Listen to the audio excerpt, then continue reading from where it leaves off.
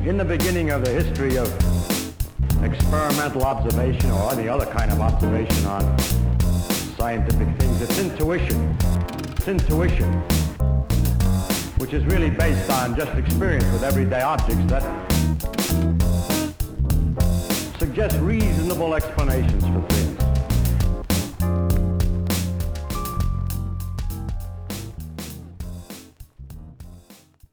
Hi listeners, Hunter here. On this episode, you're going to hear me on location at the Australian Psychological Society's Health Psychology Conference, which was held in Glenelg in Adelaide last weekend. It was a great conference and it showcased some of the great work that's being done in health psychology in Australia. So health psychology covers two broad areas: health promotion, which is efforts to promote positive health behaviours and design public health programs. So think quitting smoking, improving fitness, reducing risk factors for disease, that kind of stuff. And the second area is clinical health psychology, which is the work that I am involved in week to week. And that's helping people cope and adjust to illnesses and treatment, things like cancer, and also treatments designed to improve the function or reduce the symptomology of various conditions, think like pain or gastrointestinal conditions. And at the conference, we had some great presentations on both those topics. On today's episode, you'll hear me interview Dr. Grant Dewar, who is a psychologist from Adelaide, and he presented on the therapeutic use of self-forgiveness, particularly to respond to the adult experience of adverse childhood events. It's a really interesting chat and should be of interest to therapists and also to anyone who's interested in how therapy can help with experiencing negative traumatic events. We do talk about how traumatic events can affect people, so trigger warning to anyone who may be sensitive to those topics. I've included some links in the podcast description for some of the stuff that Grant talks about, so make sure you check them out. As always, if you like the show, it'd be great if you can take a minute or two to rate us on Apple Podcasts and even write a short review. If you have any questions or suggestions for myself or for Amy, you can always contact us at twoshrinkspod@gmail.com, or you can check out our website twoshrinkspod.com for any episodes, descriptions, and all sorts of other stuff. Okay, so without further ado, here is the interview. Enjoy.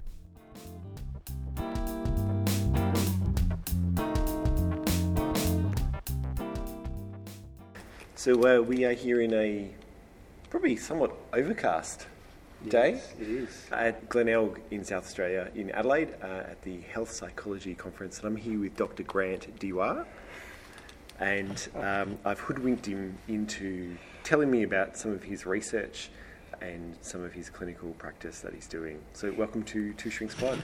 Thanks, Hunter. It's fantastic to be invited along. So yes, my research. Look, I started off with, I'll just give you a part of the history of how I've got to be here. I'm a late life starter in psychology. Yep. So I started studying psych when I was 48. Yep. And I was inspired by the work of Dr. Peter Strelin, who does a lot of work on forgiveness.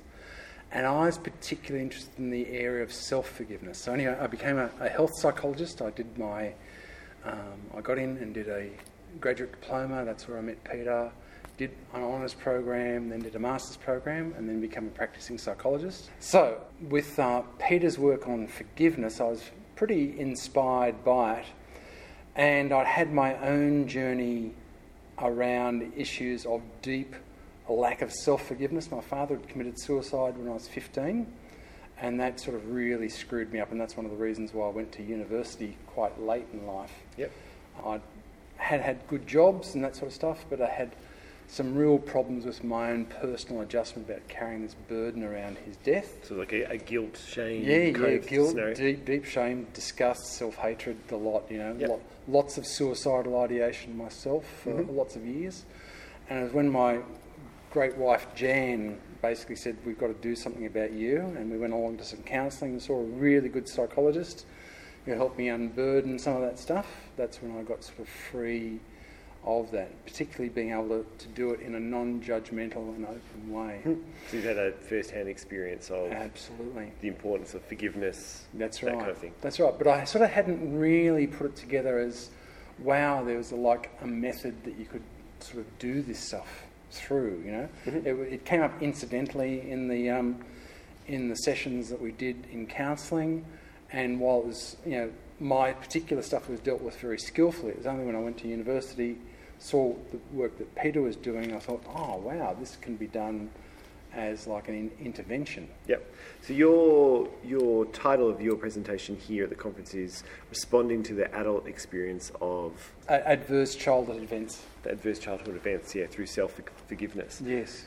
So unpack that for us. Tell me about that. So my self-forgiveness journey was to do the work with Peter. I enrolled in another master's program to do clinical psychology and to do my PhD research. And my PhD research was to implement self-forgiveness, because a lot of the research around forgiveness and self-forgiveness had been around offence towards others. Mm-hmm. My particular issue was what happens if you haven't actually offended against anyone, but you're holding yourself accountable for something you've done. And it's a very common set of problems, actually. Like I've worked with a lot of women who've been sexual assault survivors, victims, and one of that problem is this guilt and shame. Correct. about what they've gone through. That's right. And even like I work in oncology, and a lot of people have a tendency to blame themselves for an erroneous tendency to blame themselves for their cancer. Yeah, well, it's interesting you say erroneous, because the issue is what's in error here, and if it's so common, perhaps there is a very common process of thinking in which we're actually trying to get control over a chaotic universe. And if we can't control that chaos, well, we can at least do something about controlling ourselves. And you see this in eating disorders, you see this in a whole variety of obsessions, compulsions, various types of what we'd say as being inappropriate responses to the world. But if we then place them in another perspective, and what inspired me here particularly was there's a author called Decca Aitkenhead, and she talks about her own experience of the loss of a husband in a really weird drowning accident.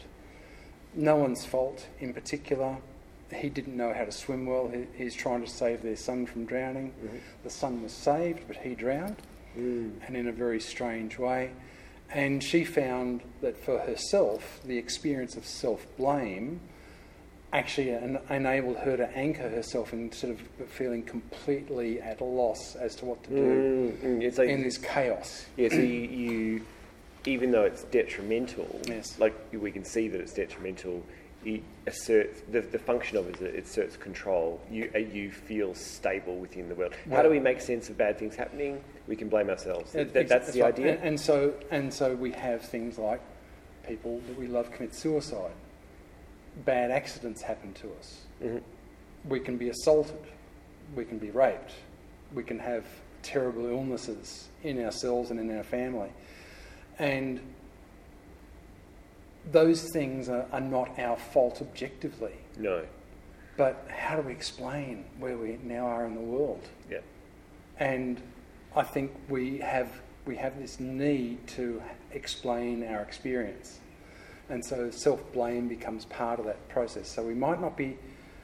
The problem for us, and this is where self-forgiveness comes in, might not be in what's happened to us initially, but what we are then responsible for, how we are responding to that within ourselves. And this self-blame stuff it might be understandable why that's happening, but it's not working. And so this is where self-forgiveness, as I practice it, has, I think, a beneficial role to play. I think it's probably a universal experience. So from my point of view, self-forgiveness is simple, but it's not easy. We can't just let ourselves off the hook. It doesn't work. We can't say, well, so what? Yeah, because it brings me back to my clinical training, and one of our lecturers, she said, it doesn't matter how harmful the belief system is, even if you point it out, if you've got nothing to replace it with, no one will, you can't do it. Correct. I know I shouldn't blame myself, but if you can't, change the channel. That's right. It all has some sort of function. And in the absence of an alternate, more useful function, we'll go back to that function. So what did you do? Did you do research or... Yes, did a lot of plunging into the literature around self-forgiveness. But my particular area of practice is I use a lot of what's called acceptance and commitment therapy. And that's what we call one of the third wave psychotherapeutic interventions. And what it does, it uses an underlying theory called relational frame theory, which is basically a theory about how language actually works. And there's basically three things that we do in language quite automatically. And one is we easily relate one thing to another. But what is unique in human beings, for example, I am thirsty, I need water. And what happens is that we can then quench our thirst with water. Now, the example might be we have a reverse explanation also that happens quite automatically that other life forms don't have. So while thirst might be solved by water, we also know automatically that water solves thirst. And that's actually a miracle in creation that we actually make that link, that two-way link. Now, what we can also do is we can also add meaning to those sort of transactions. So we're sitting here looking at the beautiful Glenelg Beach, and there's wonderful water out there. I went for a swim just a couple of days ago in water that looked like just like that. And while it looks really cold, it's actually quite warm. It's quite nice at the moment. That's what everyone said. But also, we know that despite that being a fun place to be, water is also something that not only quenches thirst, but going back to Decker Aikenhead's work, it also kills. And so we can automatically make other sorts of connections with things. So water becomes both something that can save life, but it can also take life. And this is the incredible way in which we transform our experiences in language in ways that can be quite powerful and unexpected. So we can use this both ways. So with regards to the work on self-forgiveness, we can have all sorts of events in our life which we can interpret as being personally responsible for. But we can also use the same skills that we're doing, those automatic transactions. We can also step back from those skills and observe our use of them. And then we can say, okay, and this is the work of self-forgiveness. Once I've consciously understood how I'm transforming my experience of the environment, like I'm looking at Glenelg Beach and I'm thinking of a loved one that's drowned. If we can understand that there's a whole lot of stuff going on that makes that connection to this point automatic, we can also have other responses which we make automatic. And self-forgiveness can be around, okay, I was not responsible for my husband going in the water and drowning. I am responsible, however, for blaming myself for his drowning. And I realise that when I see water, right now, okay, and Decca's experience was she had children that she was responsible for, children that loved to swim, children that wanted a full and active life, and she had to do something about dealing with that fear, with that distress. I can choose to be anxious around the water and not let my children swim. Correct. Or I can choose to do something a little bit different to that automatic process. I can recognise that I have the fear, but I can also recognise that my children love swimming and it's beneficial for them, and I'll teach them better techniques about how to get out of trouble by perhaps enrolling them in surf life saving or something like that. I think the difficulty for people is knowing that they're even doing it. I think, there's knowing that they respond in a particular kind of way, and this is how they're doing it. And I think there's levels to that. People will not have an awareness that they do it, or they will say, "Oh no, I don't do that," but they will be doing it in a different way. This is like they're sort of aware of like, "Oh, I'm a bit anxious about this stuff, but it doesn't really affect me." But to other people, it will be glaringly obvious. And Hunter, as you've so wisely observed, once the process is in train, unless you replace it skillfully with something else, it will continue being in train. And as a therapist, I've also seen that this requires a lot of diligence, some real work and a lot of care, because people, once they've actually learned something new, can also see, wow, why did I keep that original belief for so long? And then they blame themselves for that. Then they blame themselves for that. And so I've had major problems. I do a lot of work with drug and alcohol, and people will say to me, this seems so simple and straightforward. Why didn't I do it 10 years ago? And then can get really depressed and anxious and can relapse. I've had that very much that clinical experience of working with someone who had worked in the mental health system, and I pointed out that they had a diagnosis of trauma after taking some time to work that out, and then there was this thing of like, oh, why didn't I do anything about it? You can knock down one thing, but there's another thing that pops back up. Yes. Yeah, and so you have to you almost have to look at that even from a meta perspective. Absolutely. So I've proposed that there's basically about 7 steps to going through the process of working through self-forgiveness. Okay. So take me through them. Well, basically, one of the first, and this is not meant to be a manual. It's not meant to be strictly in these step orders, because you can step into it at any place. Okay. But there's 7, if you like, principles. Yeah. One is being able to name a story that's really got a grip on us. Mm-hmm. And it might be, I'm the person who let my husband drown.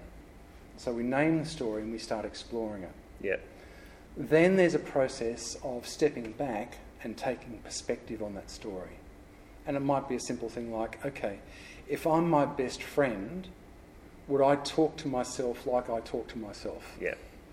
So, these are pretty standard techniques in psychological therapy, but nevertheless, there's a structure. But amazingly powerful. Yes. We're in the early stages of it, but my clinical experience has been that frequently that approach can open a door. Correct. In a way that you would think it's so obvious, but it's not. Correct. And once we step back and take perspective, we start to loosen up how hard and rigid that story is for us. Yes. Then, out of that, I ask people to start looking at the values that might be in the story, both in the black stuff, in the worst possible stuff, and in the best possible stuff. Yep. So, for example, let's look at death. Okay? What value is there in someone dying? And you think, wow, that's a hard question to ask. And I wouldn't put it like that in the first instance, but when people are prepared to face that question, it's really useful in that, okay, if someone that we love dies, we don't want anyone else to die like that we love. Yep. So our value is preservation of life.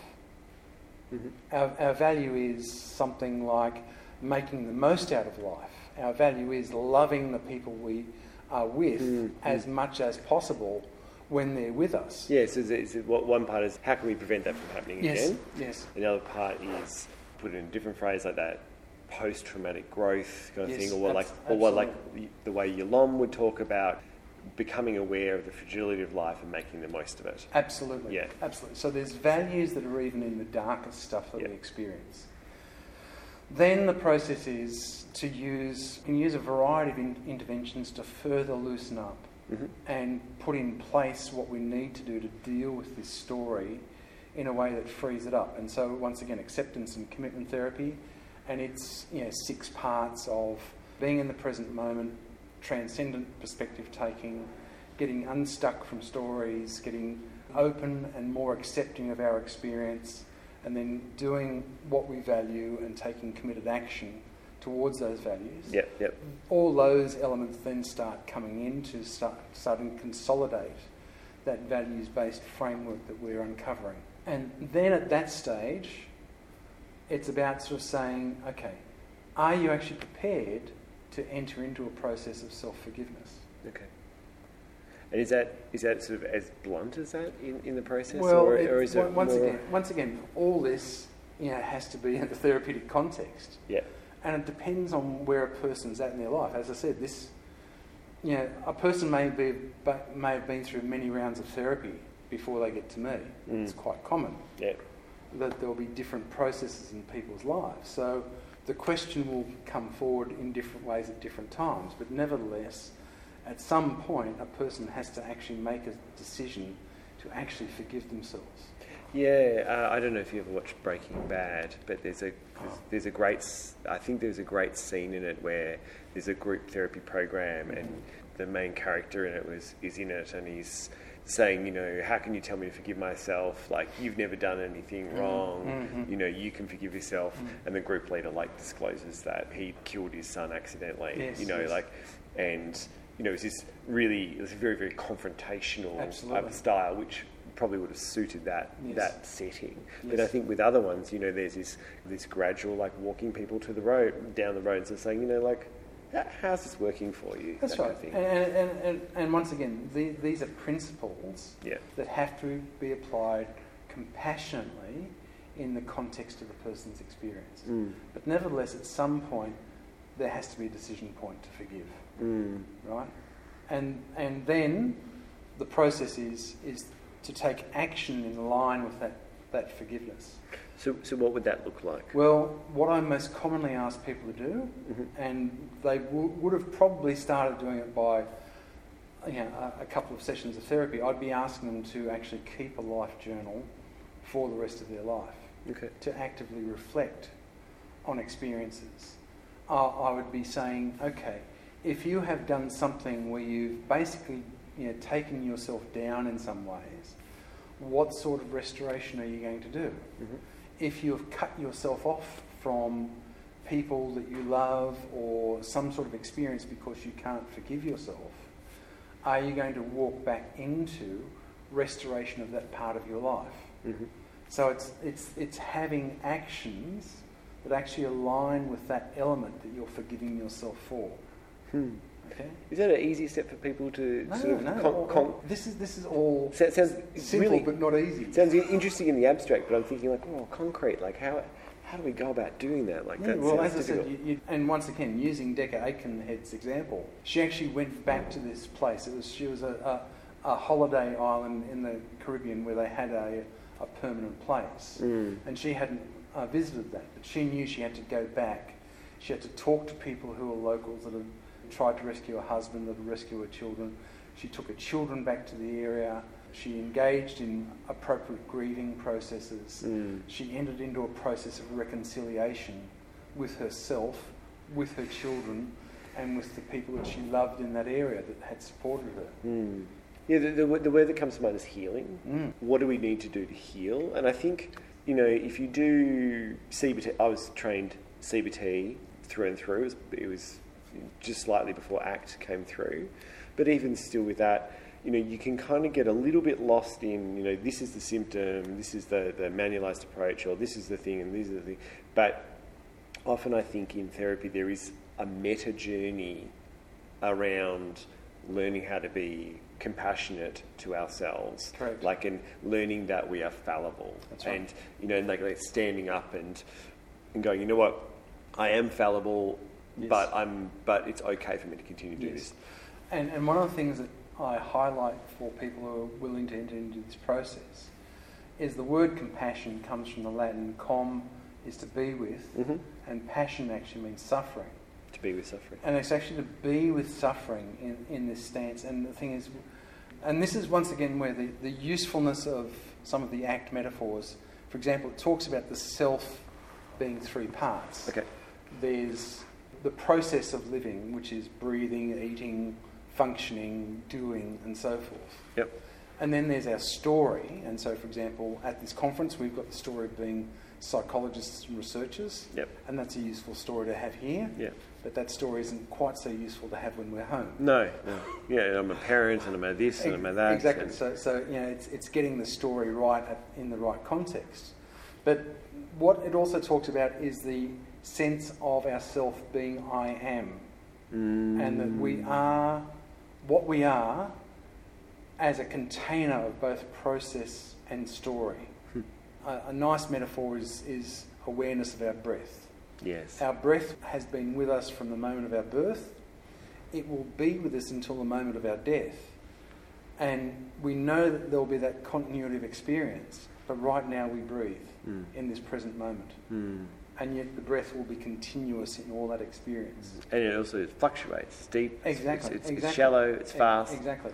And so Slow. if we use this experience of I am, that we are the container of all our experience, then we have a place in which to start functioning from all sorts of different flexible modes of action. Okay, we build flexibility into this experience. So you're not just one story, you're multiple stories. Correct. And then if you make people aware of those multiple stories, then you've got more opportunity to act. Is that Correct. So the thing is, Decca could still go to that beach. She could be the grieving widow, but she could also be the loving neighbour. She could be the engaged mother, rather than just being the widow in black. She could be the person having a swim on a hot day. Correct. Yeah. Correct. And so the process of self-forgiveness then requires this functional action that restores ourselves in a particular way. Now, the next stage is that life will happen. And the next day, there could be another disaster. Yep. Or the next day, there could be another success. And for example, where this is the weirdness of our experience, on the day there's another success. So for example, one of her children might graduate from college, and on that day she'll experience the loss of her husband all over again because he's not there to share that graduation. It's that bittersweet feeling people talk about. Exactly. And so if we give people the skills around self-forgiveness, we know that it's an ongoing and repetitive journey, that it's a process that has iterations. It's like the leaves in a book.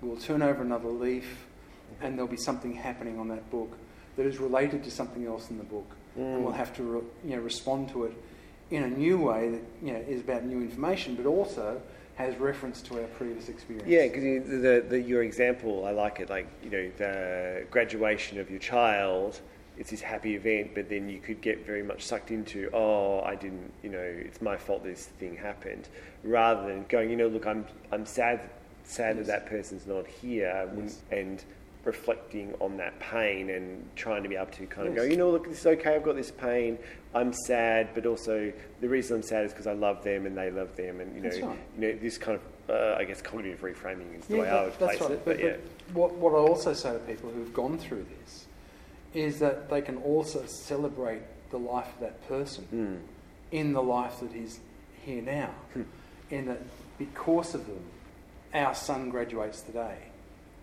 They're not here in body, but they're here in an embodied way, in my experience, in my son's experience, in the very DNA of my son, the laughter and joy, the way my son looks like him on a good day. That person is here with us, but in another way.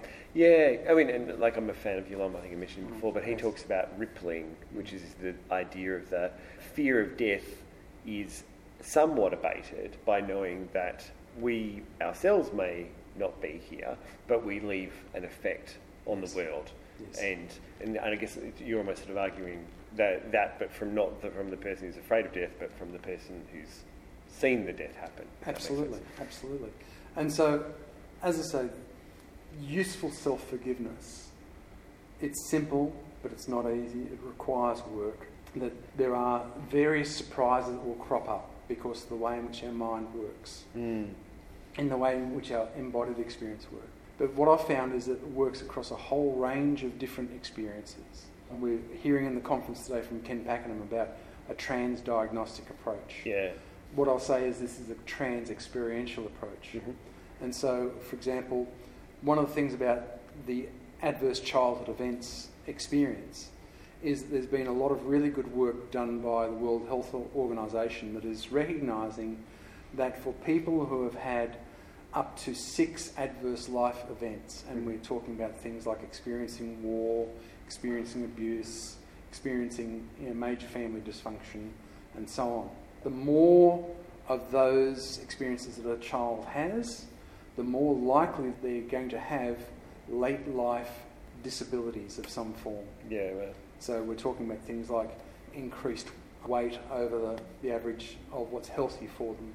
We're talking about things like addictions. We're talking about things like experiencing themselves being assaulted and so on. There's just a whole litany of things that go on that have correlations to this experience of adverse childhood events.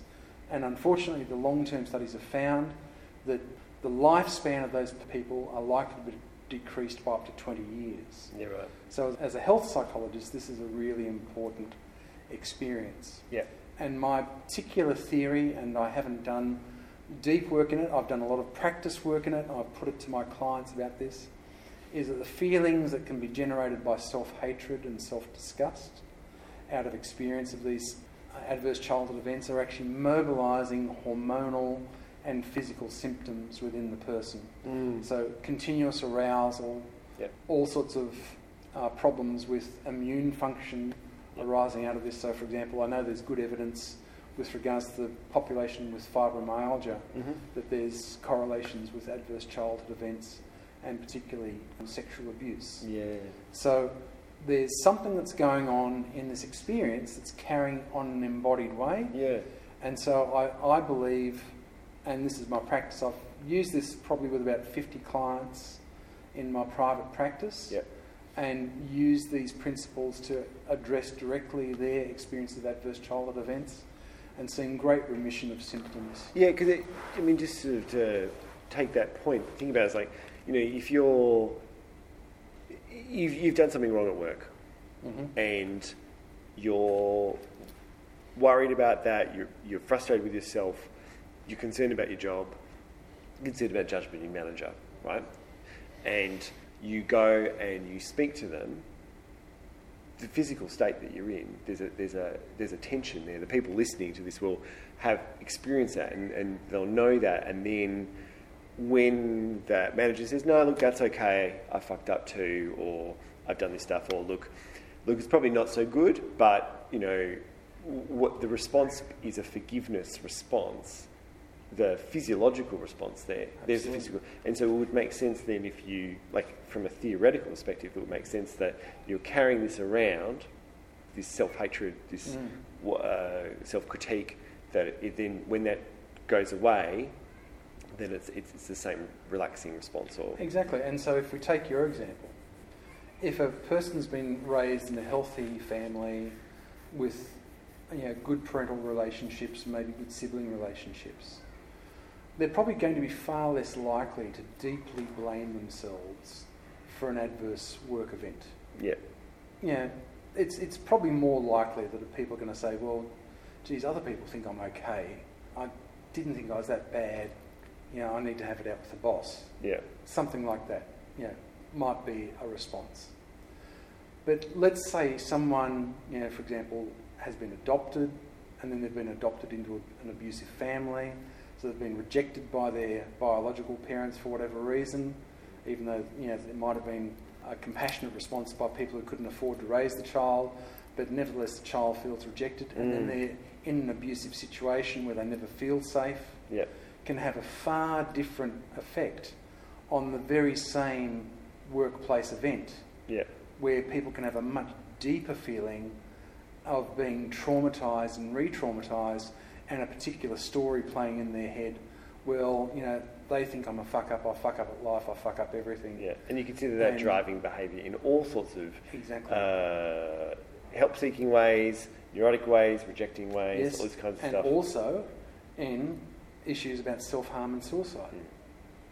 And, particularly for men who aren't great at sharing their feelings, who aren't great at processing stuff, people who otherwise seem to have their act together are suddenly off. They've committed suicide in an impulsive way. And who knows, what is happening in that space. But my guess is that because of the rates of suicide for people with adverse childhood events, I'd say there's a good explanation for part of the rate of suicide around people not being able to properly process otherwise normal experiences in life. Because they've got this burden that they're carrying, and it's the straw that breaks the camel's back. It's the way that it gets maintained over time, and then it becomes just this burden that people carry that they can't escape out of. That's right. And I think even as a therapist, you can kind of see it and you can try and disrupt it. But people will drop out of therapy because what happens is you're messing up an established system. Correct. And I often think about it, it's like I don't know what a good metaphor is, but it's like sometimes you can stir that pot, but if you don't know it well enough, then that self-hatred can double or intensify. So you can go, oh, look, as a therapist, this is what I'm going to do, and this all makes a lot of sense, and it's the right thing, but if you don't know the lay of the land well enough, then that self-hatred can really come up. And, it's not this A to B to C to D scenario. It's very complex. That's right. It's like 0 to 10,000 bang. Yeah, and so do you? I mean, the way I would approach things is you've got to try and feel it out a little bit. Well, the interesting thing I've seen in therapy, and I expect this is the process with many, many therapists, it might only be 4 or 5 sessions in when you've established trust with people that they'll in fact reveal what their real issues are. I always think it takes at least 3 sessions to know what's going on. Yeah, exactly. Yeah. And so the thing is, I think the reasons why it's taken 3 sessions to get to know what's going on is, in fact, it's taken 3 sessions for them to get to know you. Yeah. And whether you can be trusted. Yeah. And because, we're asking people to, reveal deep vulnerabilities. Yeah, I had a stretch working, and I must have been, I don't know what happened, but I had this stretch of time within a couple of months where about 4 or 5 long-term clients, so long as in more than 6 months, or about 6 months at least, all disclosed about the same time histories of sexual assault as a younger person. And I don't know whether I was just attuned to it or what, but it is interesting, and it really got me thinking about, like, what's this process of, why does this all happen at that time? And you can be working on some stuff, but there is this other thing coming on, and then they've checked me out enough. They want to dip that toe in the water, and they want to see what that response is. And the temptation as a therapist go, oh, this is trauma. Okay, we'll jump into this manualised treatment, blah blah blah blah blah, which would be the completely wrong response, which is this. Okay, we need to test this out because I would say the self-hatred component. The journey is the self-forgiveness bit that they need to get onto. Well, it is part of it. I'm not saying it's a panacea for all issues, but I think it's a fundamental human challenge that we are all challenged with this issue about baggage that we carry. But I'll just say, with regards to your experience of it happening in succession quickly, I mean, we need to be aware of how much the process of seeking help has been destigmatised, and like the Royal Commissions, the press support for victims of childhood abuse.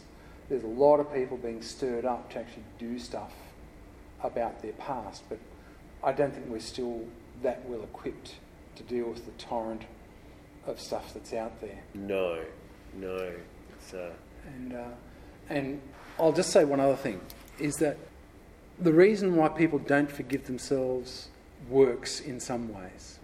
So I'll say, for example, and this comes up very often in domestic violence, the person who forgives the violent offender too early without seeing change in the offender can also help facilitate further abuse, right? And it can be the same for ourselves. If we forgive ourselves without having done the work, we can continue to abuse ourselves in different ways. So forgiveness and self-forgiveness, as I said, is something that requires intention and work. And the reason why people have held this stance, as we said earlier on, for some reason it works in some way. And people have to have a genuine, compelling reason as to why they should change. Yeah. And we have to be able to offer people the work that can help them resolve this stuff. Yeah. Fascinating. It's such an interesting thing. So if people listening are interested in your kind of work, or they're motivated by this kind of stuff, where should they be looking, or what should they be looking at? Well, you may ask. Your eyes lit up then.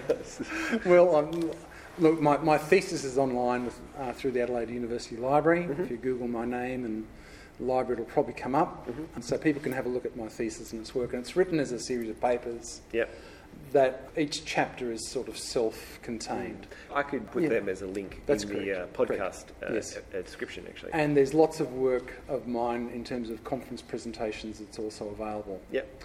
So happy for people to access that. But I've just had an epiphany, and I had to forgive myself about it.